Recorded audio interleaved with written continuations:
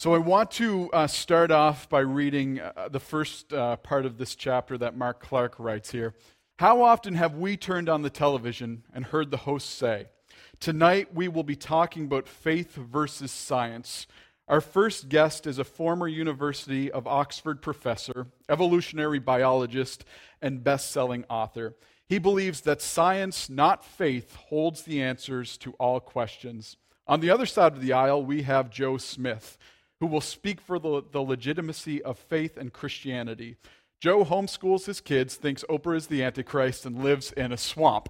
And so this is kind of what he's getting at, is that you see something like this play out on TV or social media or university campuses often across the Western world. And so Joe Smith and the Harvard professor kind of represent the two sides or the widely embraced pictures of this faith and science debate. And so Christianity and faith in general, it's often seen as something that is naive, simplistic, and incompatible with human reason. And many people think of faith as something that speaks to just kind of a narrow realm of your life, whereas science is able to speak to every sphere of life, all aspects of life. Many people will think science is seen or as being based on truth and evidence, while faith is seen as being based on wishful thinking and legend. Science is viewed as a search for objective evidence that leads humanity forward, while faith is viewed as looking backwards to ancient teachings, out-of-date holy books, and irrational conclusions in the face of overwhelming evidence otherwise. And so that's just kind of, again, set the stage for tonight. So just take a few minutes and discuss this question. A popular view in our culture states science is based on truth and evidence, while faith is based on hopeful thinking and legend. Have you found faith and science support, suppress, or oppose one another? Okay, so we've got a lot to try and work through tonight because this is a big topic, so I'm going to try and balance the amount of discussion time and teaching time as best I can. But what I'm hoping we're going to see at the end of tonight is that you don't have to abandon your mind to be a Christian. That you can be a Christian and still have reason. I hope we'll see that fact-based science isn't perpetually at war with faith-based religion. That we'll actually see that Christianity is the most rational and reasonable worldview. And so there's kind of a myth that exists that faith and science are always at war with one another, or clashing. And so it's kind of created by a culture that thinks in the extremes of either or and not both and. And that's where you usually find the truth is kind of in that area of both and. And so faith and science, they can work together rather than the either or. You're either with science or you're with faith that we're often presented with. And so faith and science, they're not two mutually exclusive things. And so the either or idea or myth, it's kind of taught by one of the most pervasive and powerful structures that we have in our culture, and that's the idea of secularism. And so secularism is indifference to or rejection or exclusion of religion and religious considerations. Secularism, my screen just keeps cutting out on me. Secularism seeks to interpret life on principles taken solely from the material world without considering spiritual things. It teaches that because we cannot test religious ideas such as God's existence or spiritual realities, such ideas should be marginalized from public life and discourse. And so most secularists believe that religious beliefs have been categorically proven false by modern developments in science and technology, and they can now be dismissed. And so if you hear somebody say, you know what, science has proven that God doesn't exist, that's kind of a secular mindset or expression. Now, secularism, it's kind of held sway in Western culture since its rise during the Enlightenment, which was the 1600s. And most secularists, you'll see that their most modern form is represented by guys like Richard Dawkins, Sam Harris, and Christopher Hitchens. I believe Christopher Hitchens passed away a few years ago. But they argue that science and naturalistic evolution have provided enough evidence to deduce atheistic conclusions to all our foundational questions. And so last week we talked about those foundational questions, the things that our worldview is made up. And so those questions of origins and meaning, morality, and destiny. And so they believe that if you don't submit yourself to a purely naturalistic outlook, you're primitive, you're actually irrational. And so here's what some of the guys have said. So this is Richard Dawkins. He said, "Faith is like a mental illness, a great cop-out, the excuse to evade the need to think and evaluate evidence." Sam Harris is a little meaner, we could say. "We have names for people who have many beliefs for which there is no rational justification. When their beliefs are extremely common, we call them religious. Otherwise, they are likely to be called mad, delusional, or psychotic." And so you'll see the contrast there in those things, that science is kind of presented about being thinking, evidence, rational justification, while Christianity, or just faith in general, is seen as evading the evidence or clinging to what's not rational or non-rationality. And so here's another discussion question. How has this so-called contrast affected the way you share your faith or interacted with people who don't share the same beliefs that you do? And so again, this kind of, you see this idea that that science is rational, faith is irrational, and this is kind of put on us. And so sometimes we're living with this stereotype that's been put on us. How does that affect the way that you interact with people who don't share the same worldview? So the myth kind of says that science is relevant and faith is irrelevant. It's an outdated view. But here's the thing, and I don't want to say science, because there's so many different people along the line or who are in science at different points. But here's the thing, what if secularism and naturalism are the views that are actually outdated and not a faith view?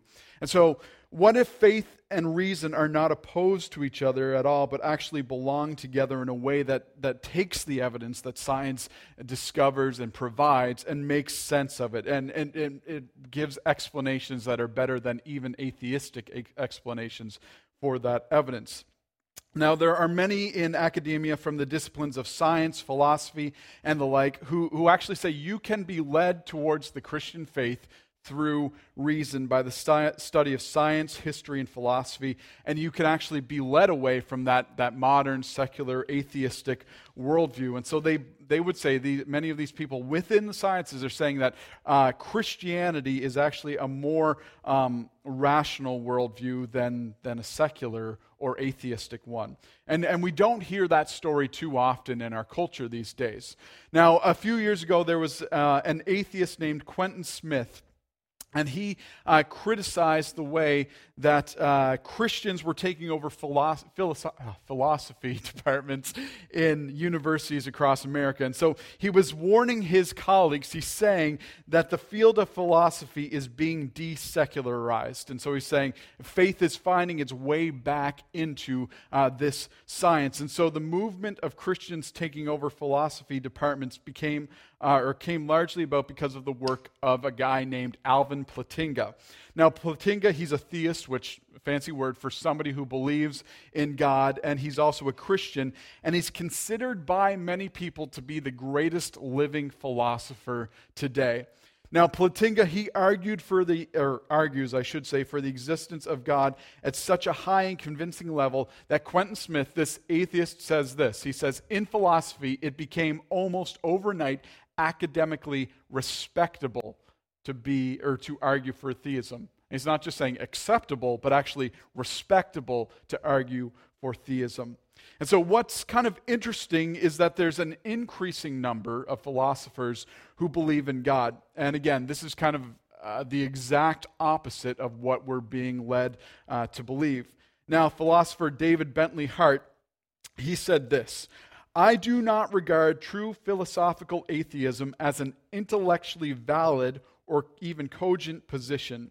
In fact, I see it as a fundamentally irrational view of reality, which can be sustained only by a tragic absence of curiosity or a fervently resolute will to believe the absurd.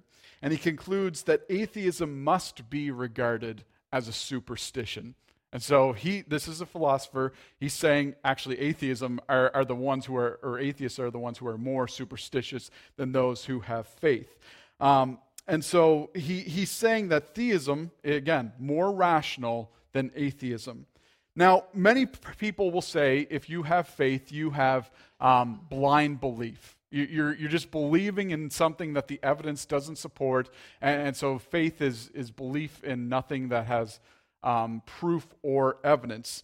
They say faith is something that religious people have versus the rest of humanity who believe in the facts and the evidence and live their lives based off of what is reasonable and true. Now, kind of, is this thing that we're being told is happening true? Is it true that that the rest of humanity, those who reject religion or faith, don't have any faith, that they're living the more rational and realistic worldview?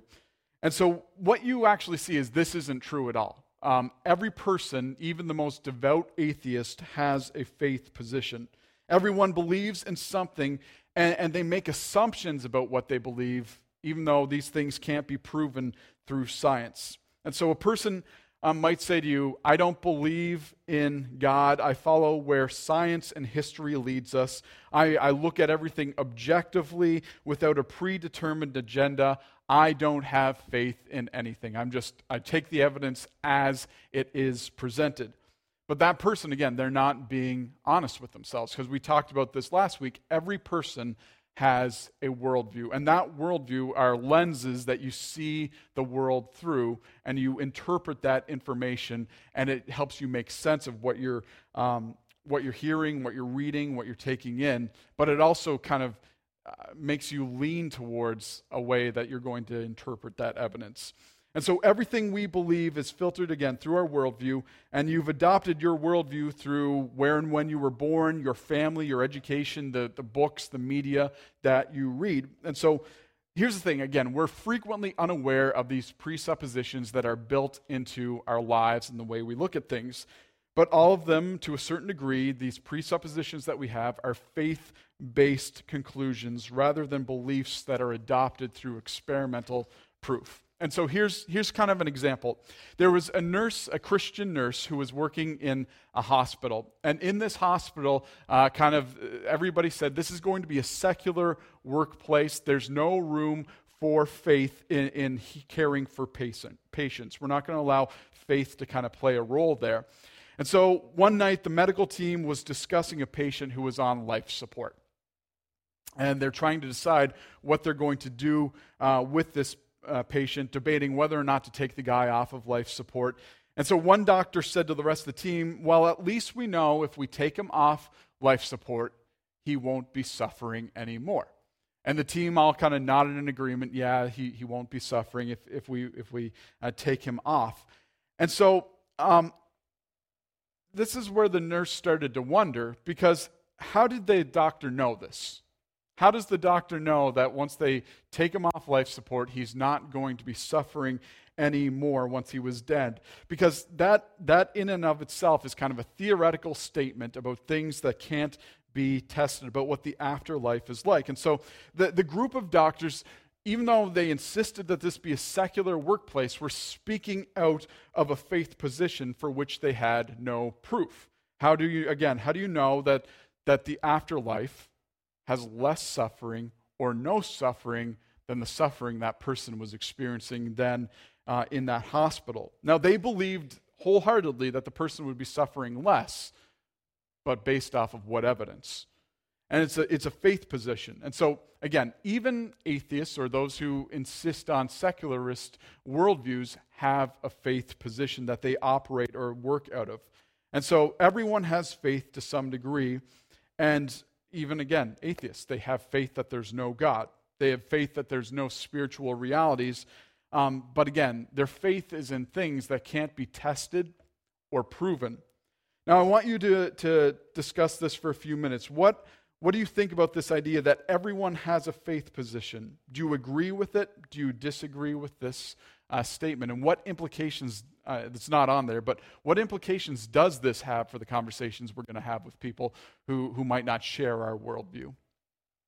So a popular myth of our time says that the church has been against science from the beginning, and we're often pictured as hearing the evidence and then ignoring the evidence and saying the exact opposite of what the evidence actually says. And so we have to admit it. There have been some Christians who have been against science. We're not going to try and hide that. There have been Christians who've preached against it, who said the exact opposite of what the facts said. And so we won't try and hide that. But at the same time, the reality is the church itself has never been an enemy of science. And any disagreements that have existed between the two, between church and science, have largely been exaggerated. And so sometimes atheists will like to speak about the persecution they've experienced or scientists have experienced. And so you'll hear stories of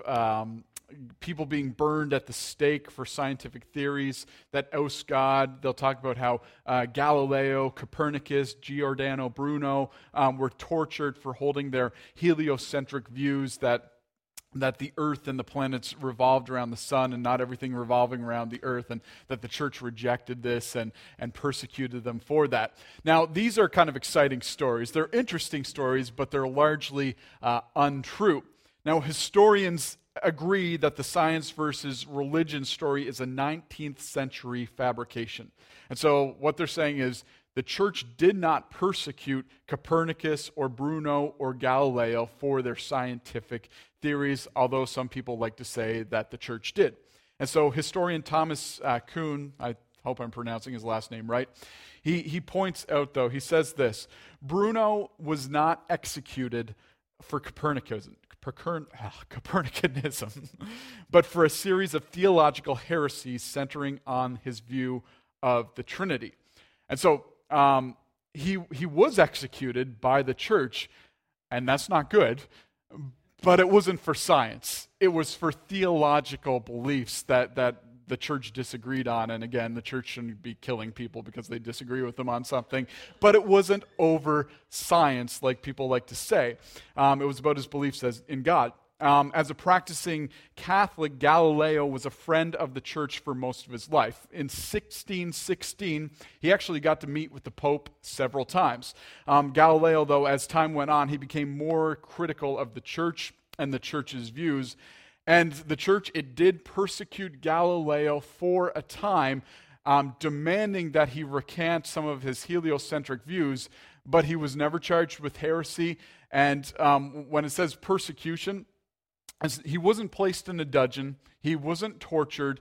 That's popular mythology amongst skeptics. What happened was he was placed under house arrest, and then he was released into the custody of the Archbishop of Siena, who housed him in his very own house for 5 months. And his house was a palace. So Galileo wasn't that hard up.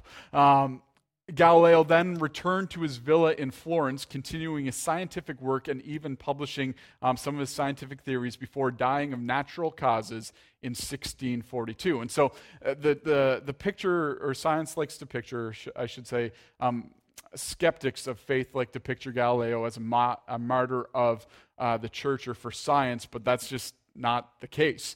Now, Thomas Liesel, he wrote that any persecution Galileo faced was an anomaly, a momentary break in the otherwise harmonious relationship that existed between Christianity and science. And so there's no other example, and this has come from historians, there's no other example in history of the Catholic Church condemning a scientific theory. And so to say that the church or Christianity has always been against science is what we call revisionist history, a reinterpretation of the historical record.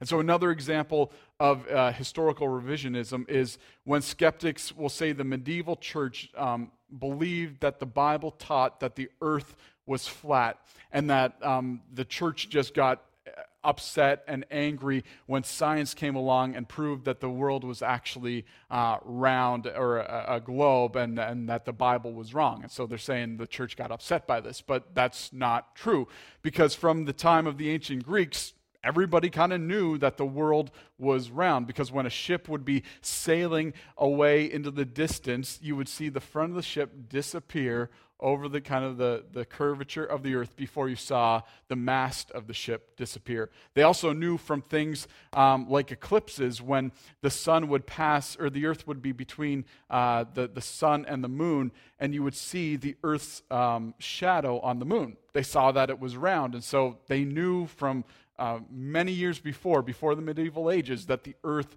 was round. And so the apparent flat earth conflict is part of 19th century propaganda. Now, when it comes to the faith and science conversation, we also have to realize that not all science is the same. There's a huge difference, a big distinction between what we call operational science and origin science. And so operational science, it studies things that happen all the time, things that happen with regularity. And so when you go to a science fair, that's operational science. That's where they're taking things like volcanic eruptions, magnets, the weather, and they're taking and they're studying it, because these things happen all the time. They can observe them in real time. But origin science, that's about past singularities. You don't get to repeat those things. You don't get to experiment with them. You don't get to test them in real time. And so think of forensic science, or origin science, like forensic science, or a CSI guy. I don't know if anybody still watches that show or not, or if it's even still on, to be honest. But the CSI guy, he shows up on the scene of the crime. There's a dead body. And he goes and he looks at the evidence, and he puts together a theory of what happened, how this person was killed or died. You don't, he can't replicate the murder. You probably shouldn't replicate the murder. It wouldn't be good. And so he's taking the evidence and he's going, okay, this is what I think happened based off of what the evidence suggests. And so, again, origin science isn't an experiment you test and repeat. You're working with a hypothesis about something that happened in the past, but you're, again, not conducting real-time experiments. And so this is another thing where we're going, there's faith involved in many aspects of science. And so I want you to discuss this. Why is it significant that we realize there's a big difference between operational science and origin science?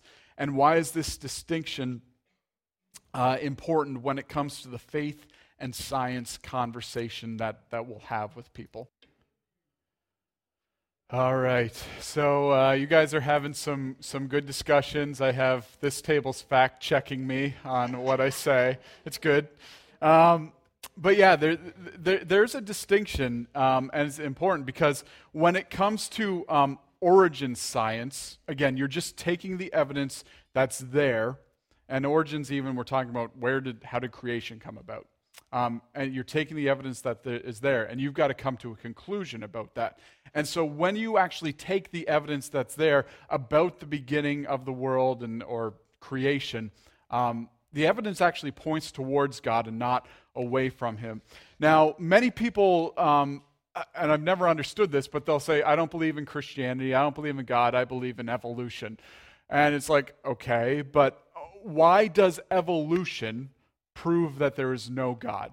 How does evolution in any way whatsoever prove that there is no God? Because there's a lot of details, even if evolution is your worldview, nothing, okay, but there's a lot of details that you need to fill in.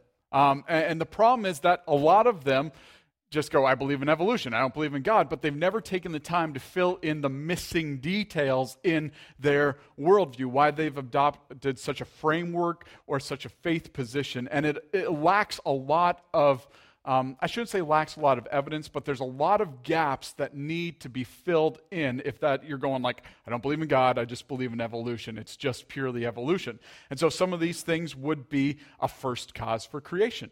Okay. If everything evolved from lower forms, where did those lower forms come from in the first place? Another one would be just kind of the complexity of the human body or other things. The human eye is a huge one that Darwin struggled with understanding. He was like, I don't really have a reason or the ability to explain how the human eye works. Another one would be the problem of the Cambrian explosion, which is when most of the major groups of animals appeared in the fossil record in a relatively short time. And you see a huge diversity of forms appear in this short amount of time. There's also missing links in the fossil record as well. And so what you're seeing is that few evolutionists are actually looking for these things anymore, and they've abandoned traditional Darwinism, and they've gone for something that's called neo-Darwinianism, and it's kind of marrying I forget the name, Magellan or something, some of his scientific things where he goes, you don't see the creatures evolving as much as Darwin thought, but they're trying to marry Darwinianism to this guy's worldview and come up with something. Now, Harvard paleontologist and atheist Stephen Jay Gould, he admitted, I'm getting behind here. He admitted this. He said, the extreme rarity of transitional forms in the fossil record persists as the trade secret of paleontology.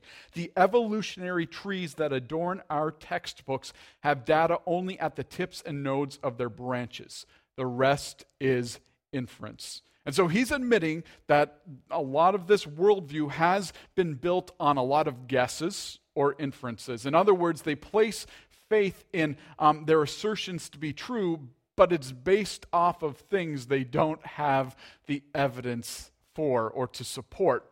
And so here's what you find. Evolutionists will also argue that what presently exists in us, whether that's a physical trait, a psychological trait, or an emotional trait, is nothing more than what was and continues to be useful for survival, not what is necessarily true. I'm going to say that again.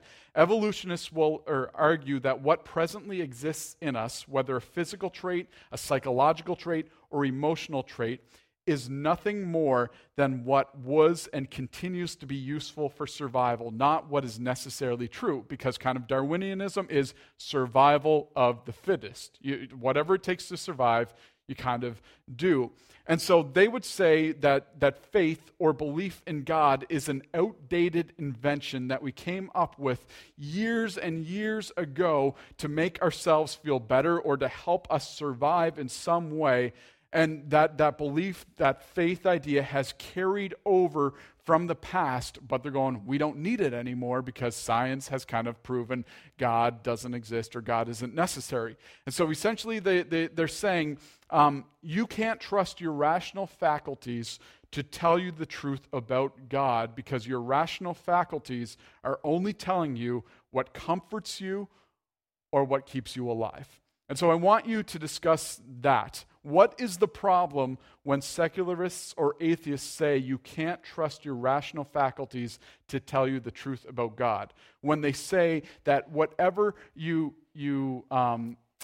physical traits, your psychological or emotional traits are only there to help you survive, but not necessarily to tell you what is true. What's the problem with that? So discuss that for a few minutes.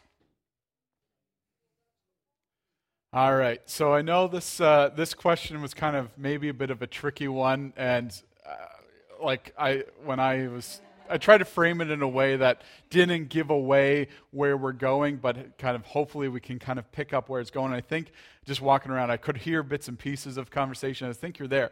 Now, this is the challenge for an evolutionist or a secularist or an atheist saying we've evolved from lesser forms, because if evolution is true, everything, including our minds, and the conclusions we come to using them, has to have a naturalistic explanation. So again, you think the way you do only because it helps you survive, not because it's true or good or right. And so if you can't trust your brain, your belief-forming faculties, to tell you the truth about God, is what the evolutionist or the atheist is saying. That's an outdated thing. If you can't trust that, then why would you trust your brain to tell you the truth about anything at all, including evolution or naturalism or secularism. And so C.S. Lewis, you guys know I love this guy. He put it this way: if certainty is merely a feeling in our own minds and not a genuine insight into realities beyond them, then we can have no knowledge. Unless human reasoning is valid, no science can be true. If my mental processes are determined wholly by the motions of atoms in my brain, I have no reason to suppose that my beliefs are true, and hence I have no reason for supposing my brain to be composed of atoms. Philosopher Mitch Stokes, he said it this way: atheists have a reason to doubt whether their evolution would result in cognitive faculties that produce mostly true beliefs. And if so, then they have reason to withhold judgment on the reliability of their cognitive faculties. And this ignorance would, if atheists are consistent, spread to all their other beliefs, including atheism and evolution. Atheists who believe the standard evolutionary story must reserve judgment about whether any of their beliefs produced by these faculties are true.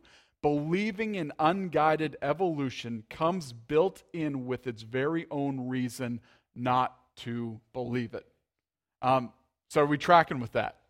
What he's saying is, if you hold, well, actually, we're kind of going to get there. What he's saying essentially is, if evolution is your worldview, you have no reason to trust your worldview. Charles Darwin, he said it this way. Sorry, I didn't keep up with the slides very good. I apologize. But Charles Darwin, he said this: within me, the horrid doubt always arises whether the convictions of a man's mind, which has been developed from the mind of lower animals, are of any value or at all trustworthy.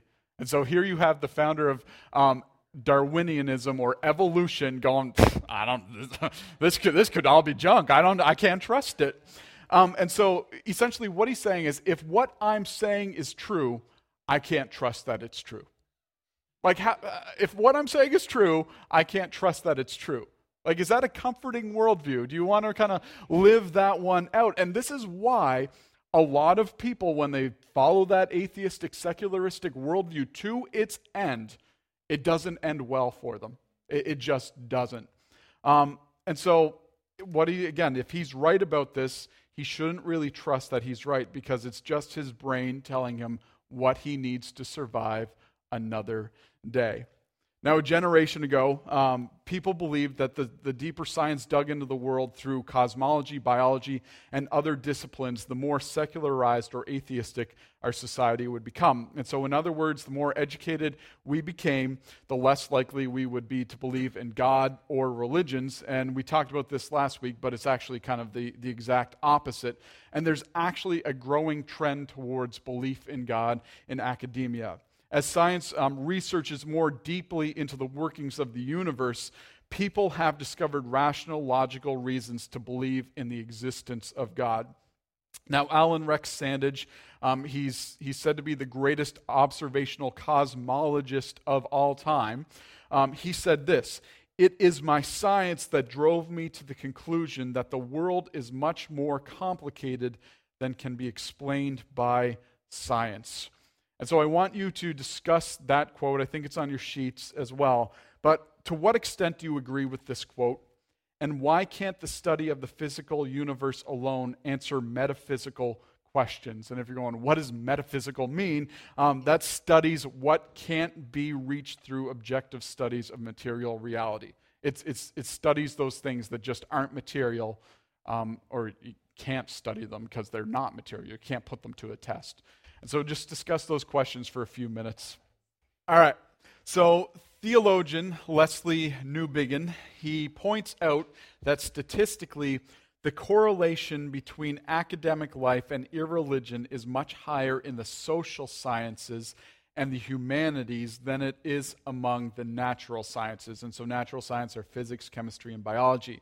He says atomic physicists are much more likely to believe in God than sociologists. And so what he's saying is that those people who work in the operational sciences, who work with things that you can experiment, that you can test over and over again, that you can observe in real time, he says they're more likely to believe in God than those who work with origin science, those things that you can't test, those things that you can't replicate, those things that you can't really observe in real time.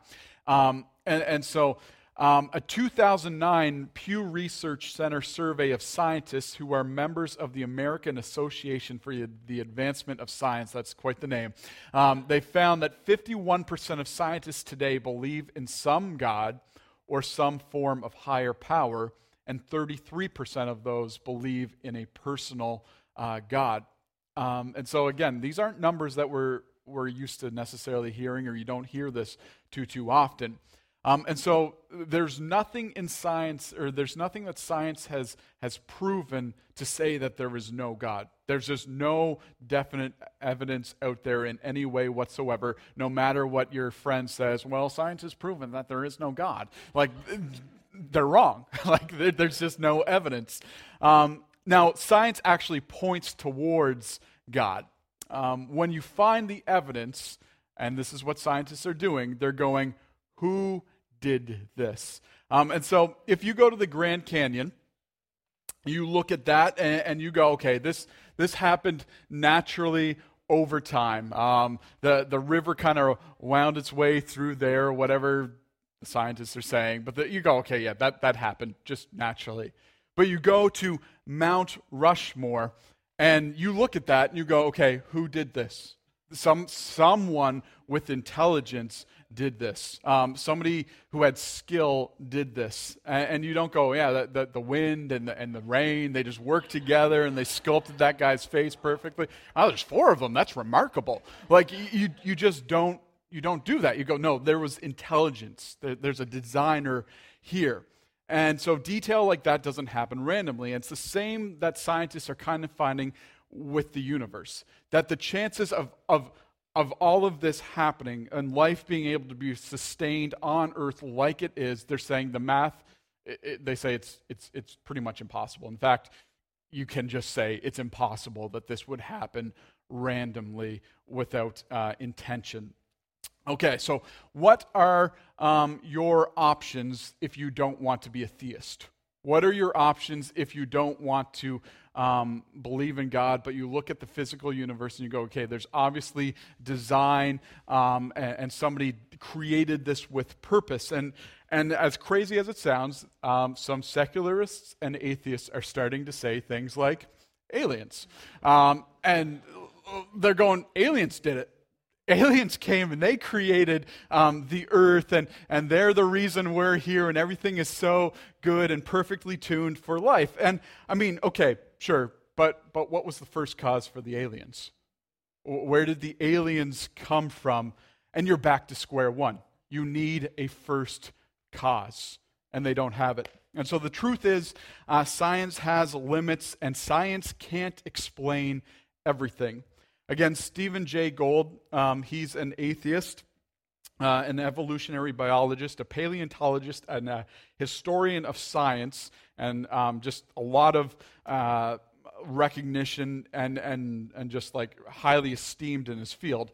But he said this. He said, sorry, I'm skipping too far ahead. Nature just is. And we cannot use nature for our moral instruction or for answering any question within the magisterium of religion. To say it for my colleagues and for the umpteenth millionth time, a little bit of exaggeration there, but science simply cannot, by its legitimate methods, adjudicate the issue of God's possible superintendence of nature.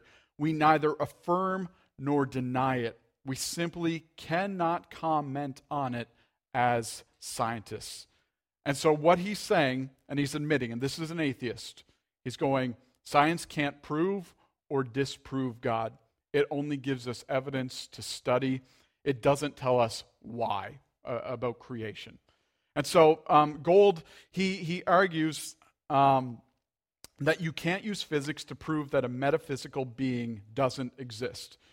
But what science is kind of finding is that the evidence is pointing towards the fact that he he does exist, or there is a God. And so again, contrary to the story that we're hearing, that faith and science are enemies of one another. Now, Oxford professor Alistair McGrath, he said this: the idea that science and religion are in perpetual conflict is no longer taken seriously by any major historian of science. One of the last remaining bastions of atheism, which survives only at the popular level, namely the myth that an atheistic fact-based science is permanently at war with a faith-based religion. And so, Christianity and faith, not at war with science. And historians actually are saying that what we call modern science actually was conceived and born and flourished in the matrix of Christian theism itself. And so the reason this is possible is because Christian theology presents a world with distinct form, complexity, and design. Christianity kind of challenges us to experiment with what we see, believing that there's order, there's uniformity, there's design to the universe. And so what you'll see is no other worldview or philosophy or religion of the ancient world offered the unique perspective that Christianity did. And so this is why modern science really didn't emerge until after Christianity came about. And so the foundational philosophical thinking in many cultures, that just inhibited progress towards a scientific outlook. And so here's an example. Animism, it deifies everything. It says there's a God in that tree, there's a God in that bush, there's a God in that rock, there's a God in that river. And they would say, you know what, we can't do science or investigate these things, and that's why they happen, because you can't put a God to, or you can't test a God. You can't put a God to an objective analysis.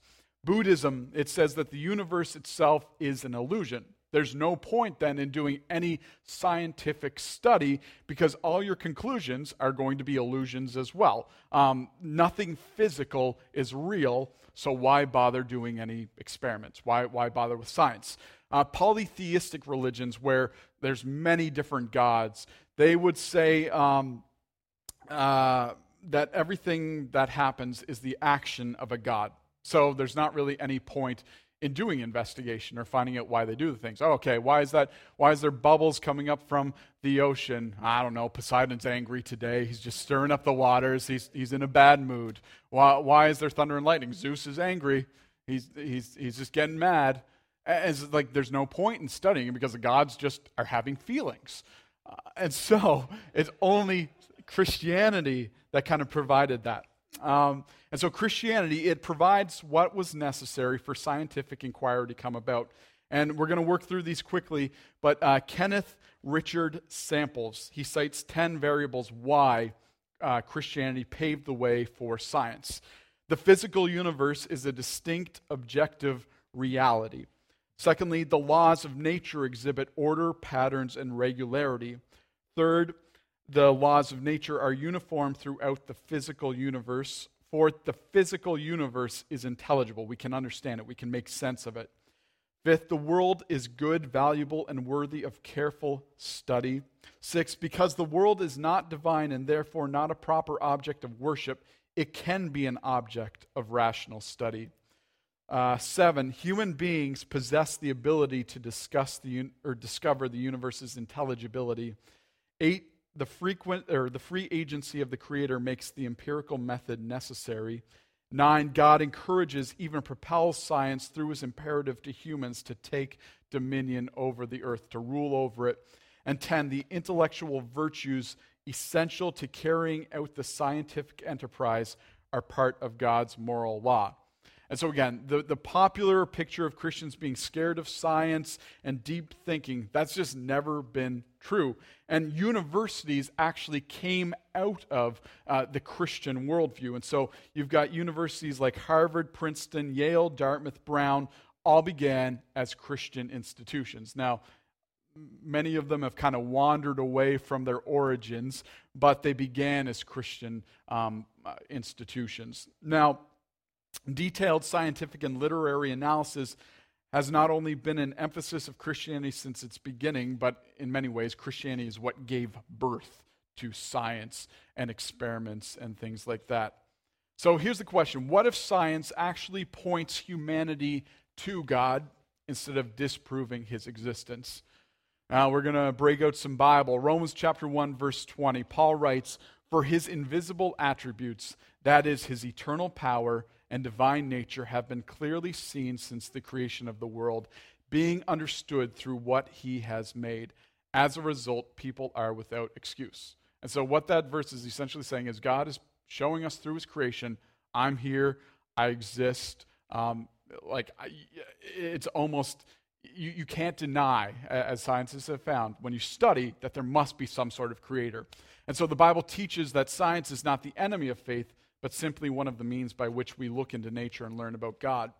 Psalm 19:1, it says, "The heavens declare the glory of God, and the expanse proclaims the work of his hands." And so God is constantly preaching at us through everything he's made, through the stars, through the planets, through trees, through animals, through microorganisms. We can keep going, but he's constantly saying, look at the complexity that there is in all of this and how it all works together. It complements one another. Here I am.